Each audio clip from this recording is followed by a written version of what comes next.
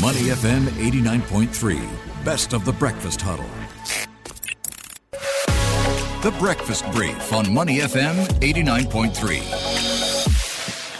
Money FM 89.3. Good morning. It's the Breakfast Huddle. Elliot Danka, Bharati Jagdish, and Ryan Two Chains Huang. Because his daughter wants him to be cooler, so I think everyone needs to have a rapper name. I'm trying to help. Maybe you can think of one by the end of the show. I will. Okay, think of a rapper name for Ryan Huang. Got to settle this by the end of the show. No, I think he was asking you to think of one for Everyone yourself. needs one. No, I don't need. Everybody. No, I don't. I cannot rap. It could be related to a watch or one of your fingers. If you're wondering what's going on in the show, we're still very much sane, but we're just indulging and enjoying the fact that it's Friday, and I hope you are too. However, there is a lot of news to digest this morning. Yes, indeed, there is. And this was something that we were talking about practically every day just a couple of months ago. It was Evergrande every day. Now it's back on the radar. They've declared a default. What's happening now? Yeah, that's right. So we've had a long time actually to digest this because it's been in the news for so long. Finally, a milestone. You've got a ratings agency declaring Evergrande as a defaulter for the first time. So we've heard how they've managed to, time and again, escape at the last minute by paying up for bond coupons or interest payments. But this time around, in the latest round, the deadline was sometime earlier this week. They did not pay up, and that was the end of the grace period, the 30-day grace period for paying up. And here we have Fitch Ratings finally saying, no, it is labeling Evergrande to restricted default over its failure to make 2 coupon payments by the end of a grace period on Monday. So this may trigger cross defaults on the developer's $19.2 billion worth of dollar debt. So this is not great news for investors, especially offshore investors in its bonds. And this downgrade came on the back of the downgrade. It also slapped on Kaiser Group. So it's not just Evergrande, but you've got also other Chinese developers under the crosshairs. So Kaiser Group failing to repay a $400 million bond that matured on Tuesday. So together, the two companies account for about 15% of outstanding dollar bonds sold by Chinese developers. So not too big to fail. And here you have, finally, Evergrande being labeled a defaulter. Okay, so at this point, what can we expect moving forward? So the big question has been, what is going to be the impact, the ripple effects that we might see in terms of jitters in the markets, especially property, contributing to 25% of the Chinese economy. So it is going to be closely watched in terms of how investors react. So that's a big question mark. You can't control that. So what's been done, at least by the regulators and the Chinese government, has been to put out signals that they are going to be there to prevent any messy situation that might spiral out of control. So systemically, they say they are going to be there to be pumping in any required liquidity into the markets. But they are not going to bail out any particular company. And they've said, no, they're going to let market forces decide which companies are healthy and which should be weeded out. And also, in recent weeks, they have been cutting the lenders' reserve requirements. So for banks, they have been able to lend more to other businesses. They have also signaled an easing of real estate curbs.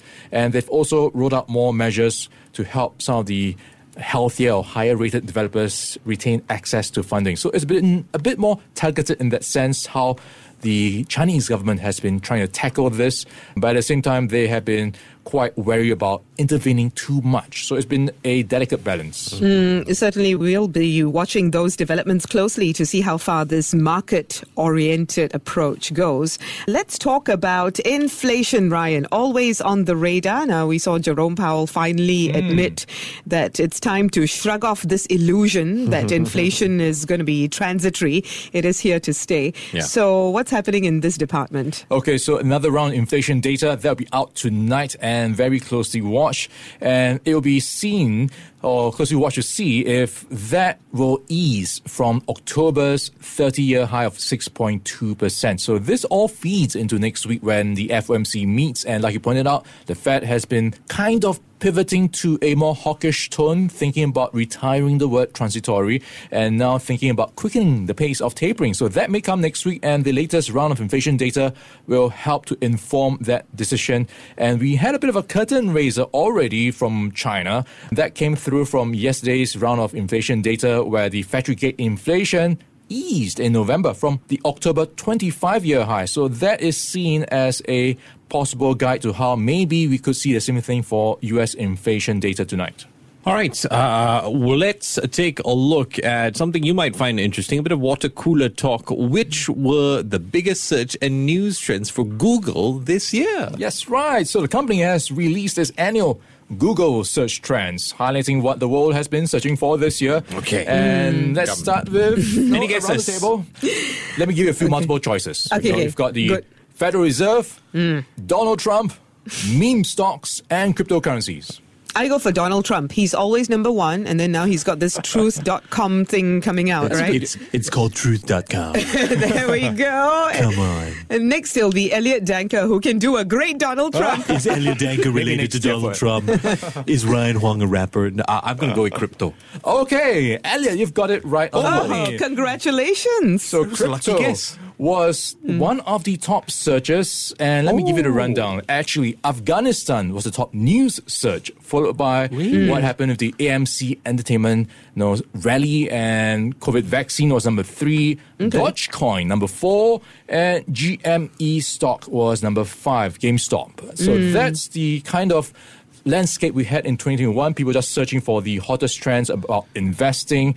Also worth noting, also in the spotlight was sports making a big comeback. So that was one of the biggest or most popular searches in 2021 as we see more restrictions being lifted and people just wanting that sports kind of activity coming back. What about TV shows? I don't know. Number 1, definitely Squid Game. You are right, Barty. Oh, thank you.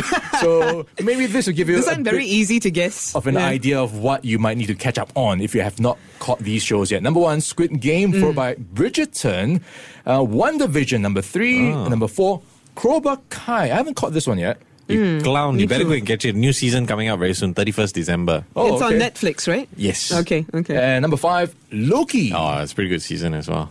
So some ideas for you to watch over the Christmas period. I have not watched any of these. To listen to more great interviews, download our podcasts at moneyfm893.sg or download our audio app. That's AWEDIO.